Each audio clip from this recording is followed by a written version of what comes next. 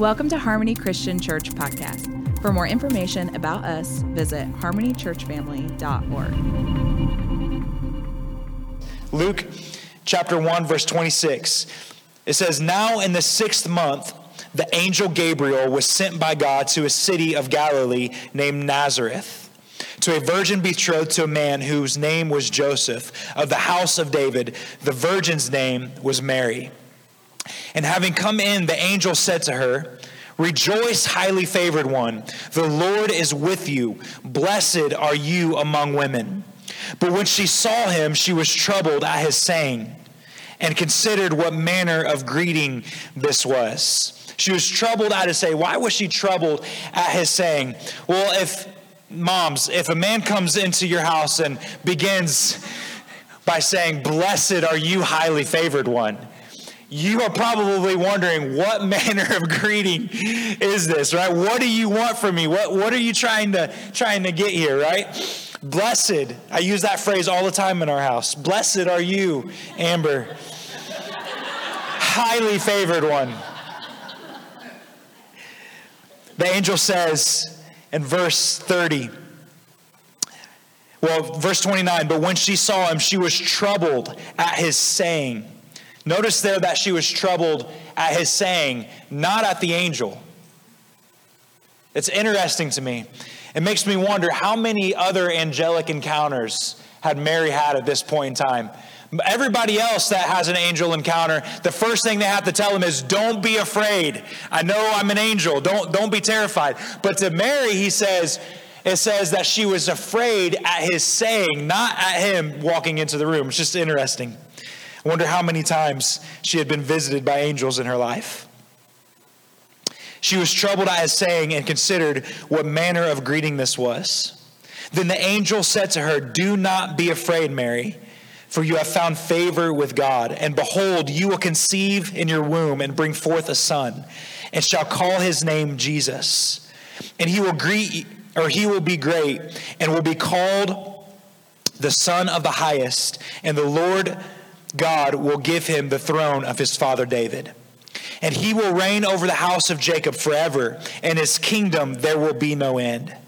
Then Mary said to the angel, "How can this be, since I do not know a man?" And the angel answered and said to her, "The Holy Spirit will come upon you, and the power of the Highest will overshadow you.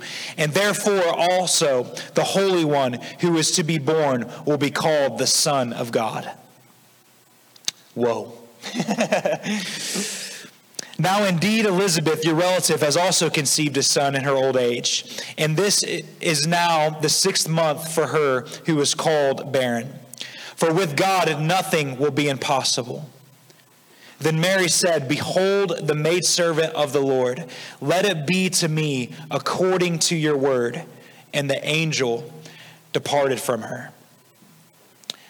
Verse 30 said again, that the angel said to her, "Do not be afraid, Mary, for you have found favor with God."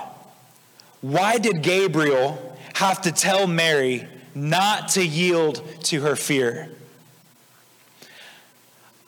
I want to make sure that we don't overlook the weight of what the angel is asking of Mary in this moment.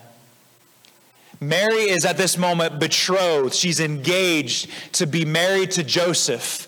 Now, weddings back in those days were a little different because the engagement was actually as much a part of the wedding, of the marriage, as was the wedding ceremony.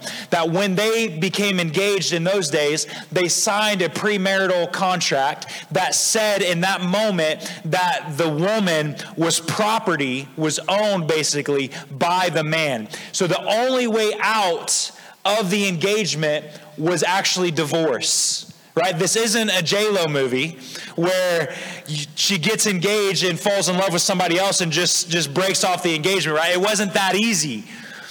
She had to actually be, and she couldn't actually do the divorcing. Only the man could do the divorce. So by this point in time, she was already committed, not just engaged. She was committed as she would be in a marriage committed.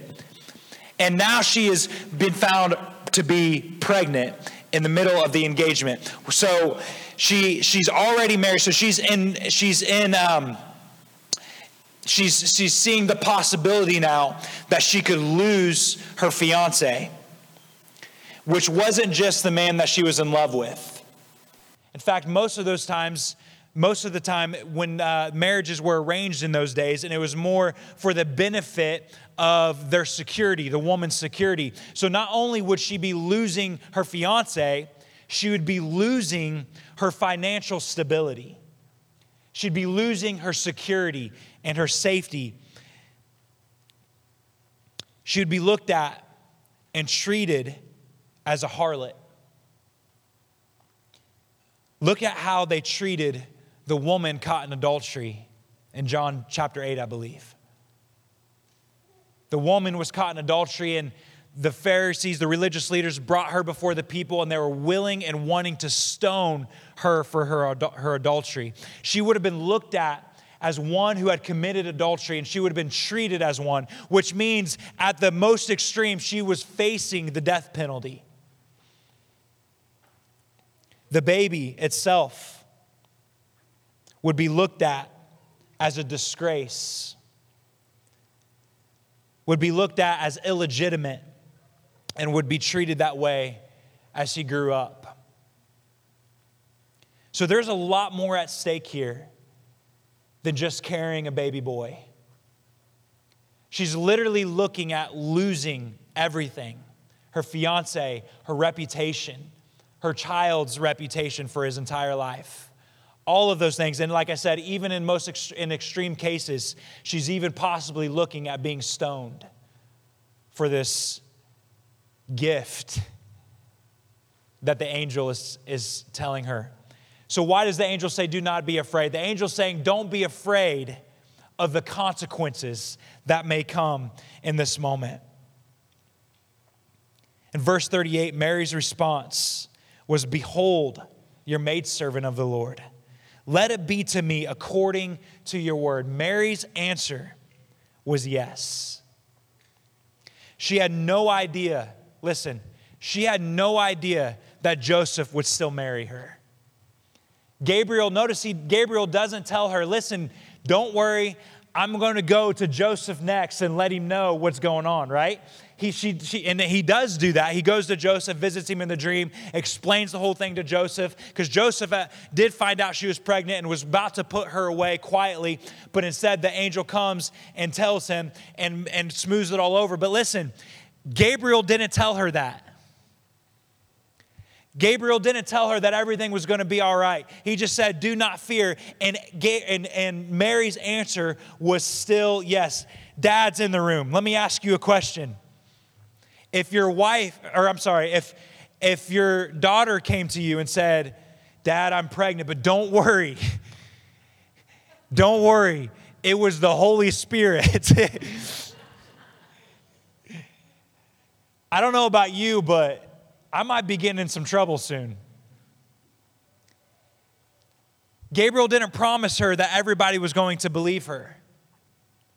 He didn't promise her that he was going to visit the entire town and say, hey, don't worry, this is the Holy Spirit, right? But she said yes anyways. She said yes anyways. Mary said yes, this teenage girl with everything to lose, but everything to gain. Everything to lose, but everything to gain. She said yes. You know, in our culture, we want everything with as little inconvenience as possible, don't we? Right? I preached on this passage before, and I think the last time I preached on this passage, I told you that we had bought these little plug-in devices that go into the wall, and you plug in your lights or different things into, and then you can control them with your phone. Right? So now I don't even have to flip a light switch anymore. I can just press a button on my phone to turn my lights on and off. I could be anywhere in the world. I don't need to be. If I'm in Kokomo, I don't need to turn my lights off in my living room. But listen, I can do it if I want to, right? Now we've upgraded. Now we've got Alexa. So now I don't even have to get on my phone. I just walk into a room and I say, Alexa, turn the living room lights on. And guess what happens? The lights come on. It's amazing, right? I have to help Malachi with his homework all the time, and I am terrible at math. 4th grade math, I'm terrible at it. But Alexa saves the day, right? Malachi's like, hey, I don't know how to do this. I'm like, I got you, bud. Hey, Alexa, what's 46 times whatever, I'm a terrible speller. I've got a Google in my office, a little Google Dot. And so when I'm preparing my messages, I'll come across a word I'm trying to figure out. I don't know how to spell it, so I say, hey, Google. I don't get out a dictionary. Hey, Google, how do I spell supercalifragilistic, whatever. And she tells me, right? As little inconvenience as possible. In our room, we have a clock that projects the time onto the ceiling. So that way in the middle of the night, I don't have to turn my head to see what time it is. We want everything with as little inconvenience as possible. Listen, we want to be used by God in incredible ways. We want the glory of walking in His presence. We want the glory of seeing lives change. We want the glory of being able to walk in His will. But how many of us are willing to pay the sacrifices to do His will? And listen, there will be sacrifices. There will be sacrifices. There's all throughout the Bible, you see these sacrifices. Look at Joseph. Joseph was promised to live in the palace, but he was still imprisoned. David was promised the kingdom, to rule Israel, to rule the kingdom. Yet he had to run from cave to cave, hiding, fearing his own life. You've got others throughout the Bible. Let me find some here. You've got John the Baptist. John the Baptist was the forerunner for the Messiah and had to pay for it with his head. Peter was the rock on which the church would stand, yet was crucified upside down. Paul was given the greatest revelation the world had ever seen and was used as a lamp to light Nero's garden. Jesus, the Son of God Himself, paid the ultimate price by hanging on a tree. Don't let anyone lie to you and say that being a Christian comes without sacrifices. Hebrews 12, chapter 1 tells us of a great cloud of witnesses, right? A great cloud of witnesses that all paid the ultimate price for following Jesus, for following God and advancing His kingdom and saying yes as Mary did. I read a quote earlier this week that just completely resonated with me. It said this. It says, we say the safest place to be is in God's will. How many of you heard that statement? I know you have because I've said it, right? The safest place to be is to be in the center of God's will. And that can be comforting, but it's also misleading. I just gave you example after example of people who were in the middle of God's will and paid the ultimate price for being in the middle of God's will. Jesus was in the middle of God's will and still died on a cross. So being in the middle of God's will may not be the safest place, but I do want to say this: being in the center of God's will is the place you'll find the most fulfillment. It's the place you'll find the most satisfaction. It's the place you'll find the most significance. And it's the place you'll find your true self. Amen? When we say yes, it may come with great sacrifice, but it will also come with the reward that makes the sacrifice not a sacrifice at all. Amen? It'll make the sacrifice seem like not a sacrifice at all. Tell Joseph that it was too much of a sacrifice, that the prison wasn't worth it as he's standing in the palace.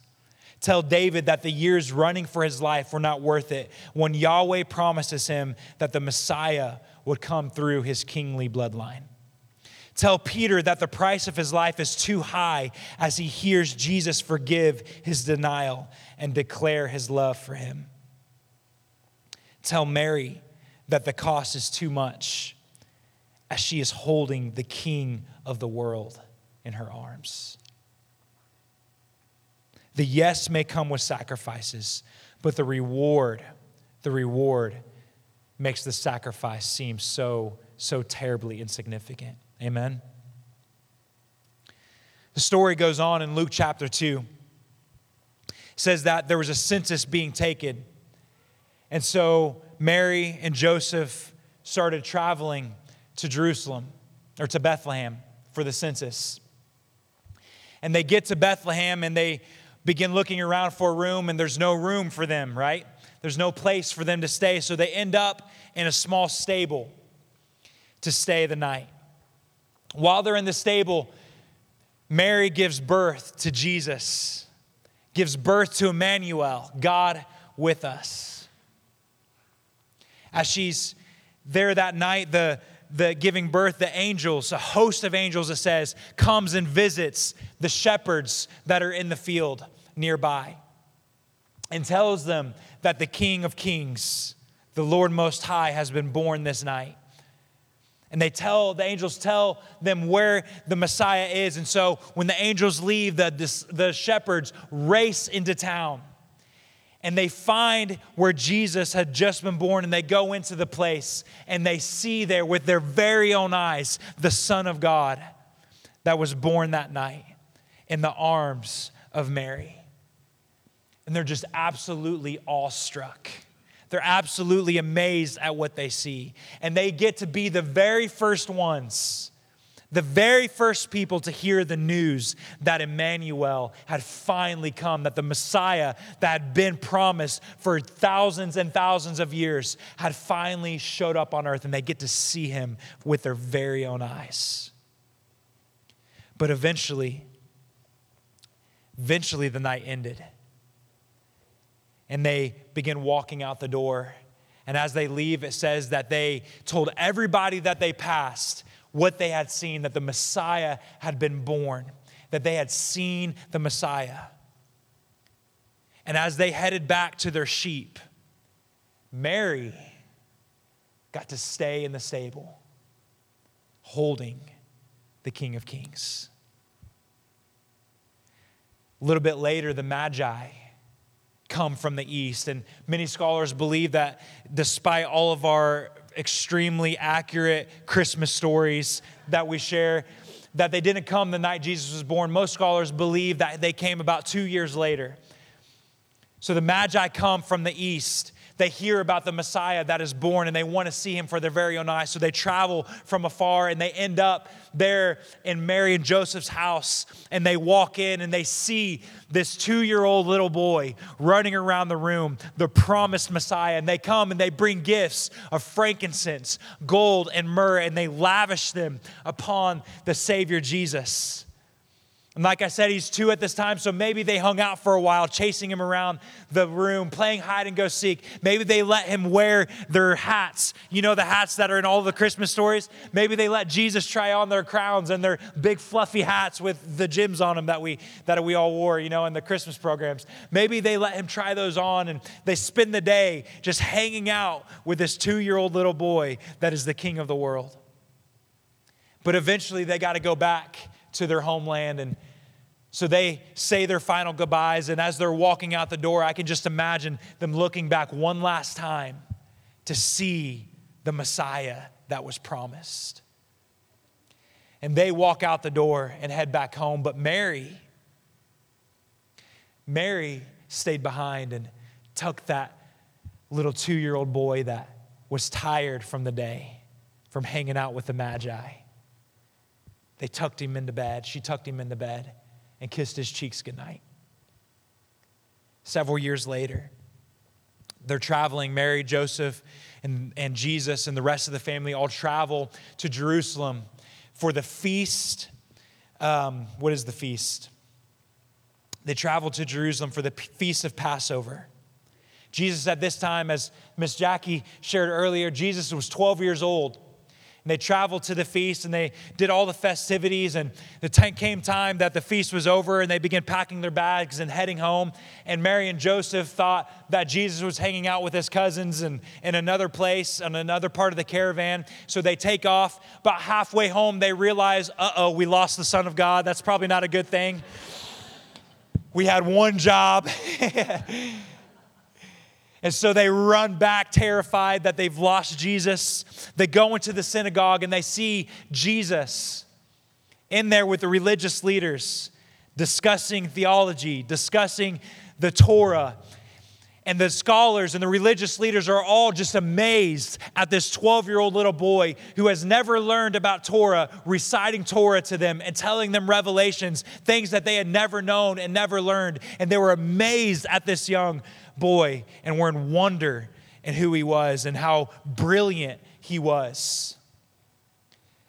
But eventually, they had to say goodbye to Jesus as Mary and Joseph set him on their donkey and traveled home.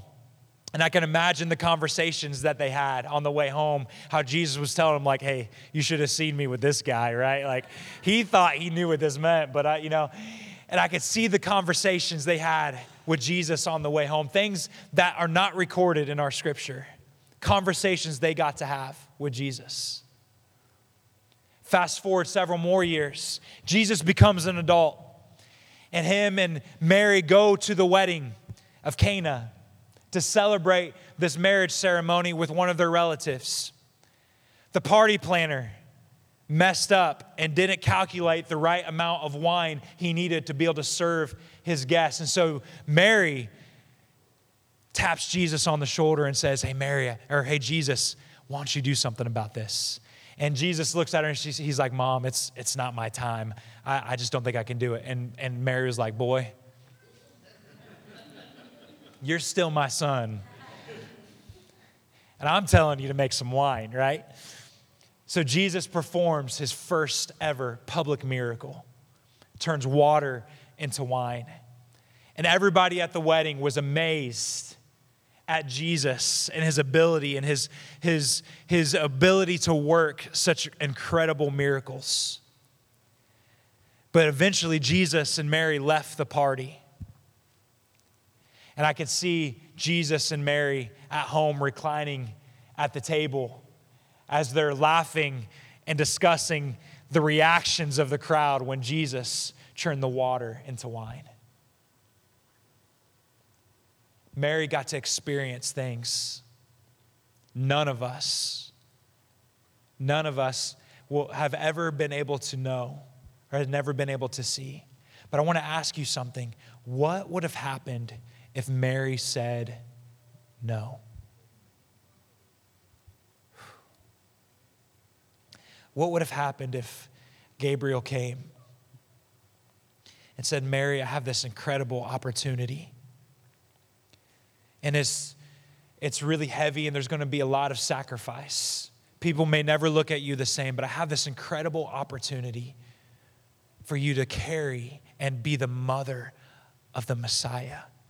What would have happened if Mary would have said, Gabriel, tell God that I'm really honored,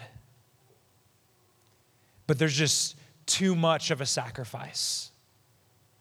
And I'm going to have to pass on this. What would have happened if Mary said no? My guess is she probably still would have gone on with her plans and married Joseph, that they would have had kids together, that they would have had a fairly successful carpentry business and done well and lived a mostly happy, ordinary Jewish life. My guess is God still would have accomplished everything he wanted to through Jesus, through somebody else. But Mary would have missed the opportunity to raise the Son of God and see him become a man. Mary would have missed that opportunity.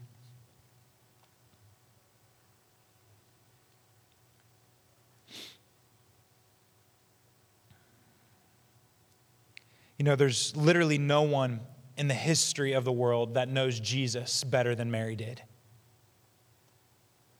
There's literally no one that knows Jesus better than Mary did. I told Amber a while back, I told her that if I could meet anyone in the Bible except for Jesus, set him aside, he's an obvious. If I could meet anyone else in the Bible, I think I would want to meet Mary. Peter would be cool, Paul would be cool, all of those other Bible characters, they'd be awesome, but literally no one knew Jesus better than what Mary got to know Jesus. What would have happened, though, if Mary would have said no? She would have missed all of those things. And I want to tell you this morning. You can keep on saying no to what God is asking of you.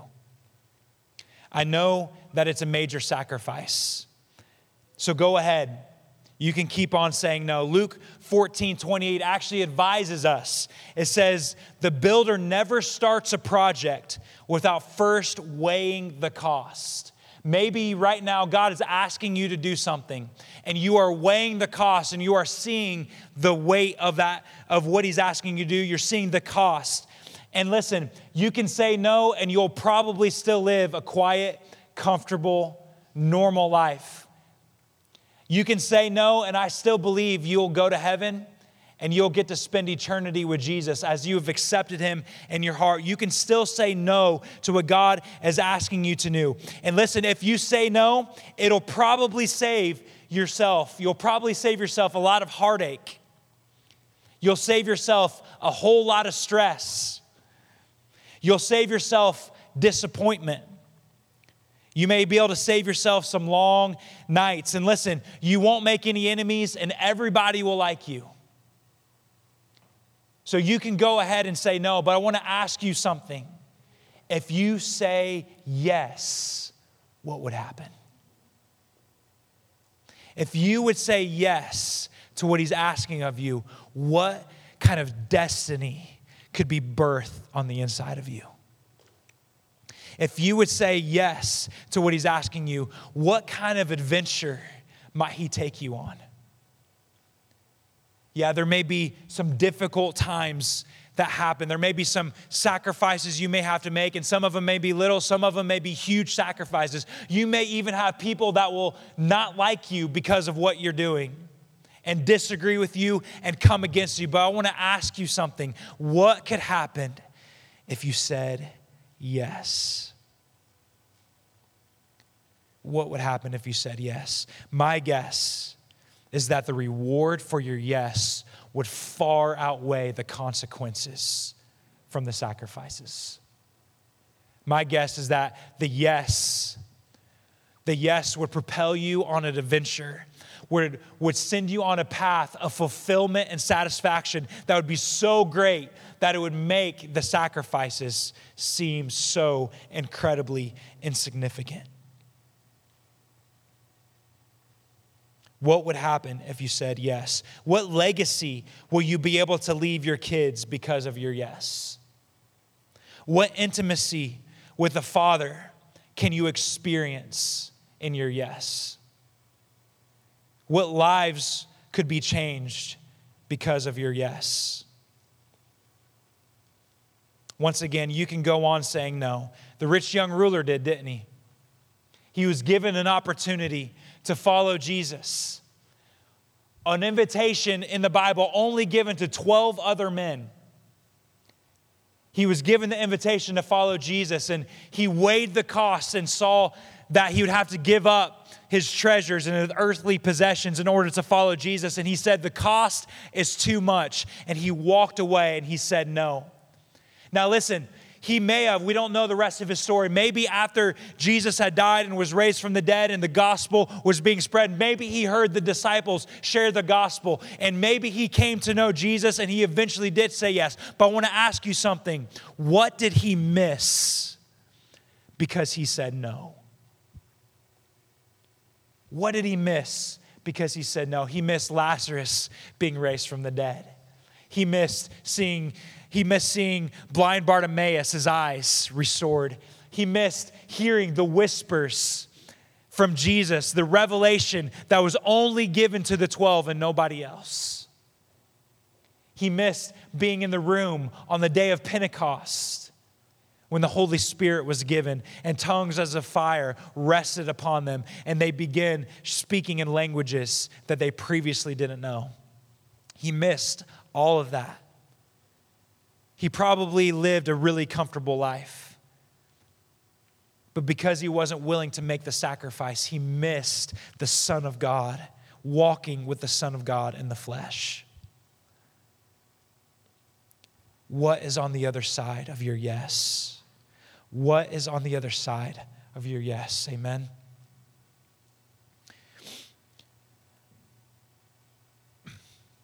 I don't know about you, but I have decided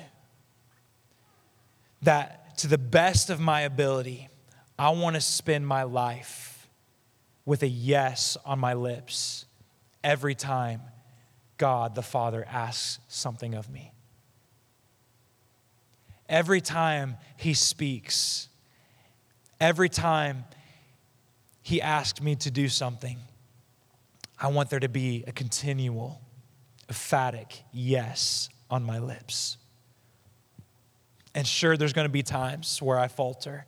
There's going to be times where I may stumble. There's going to be times where I look at the costs and feel overwhelmed by them.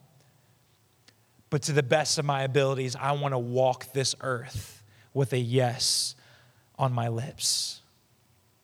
And my prayer for you today is this, that you would walk all of your days with a yes on your lips.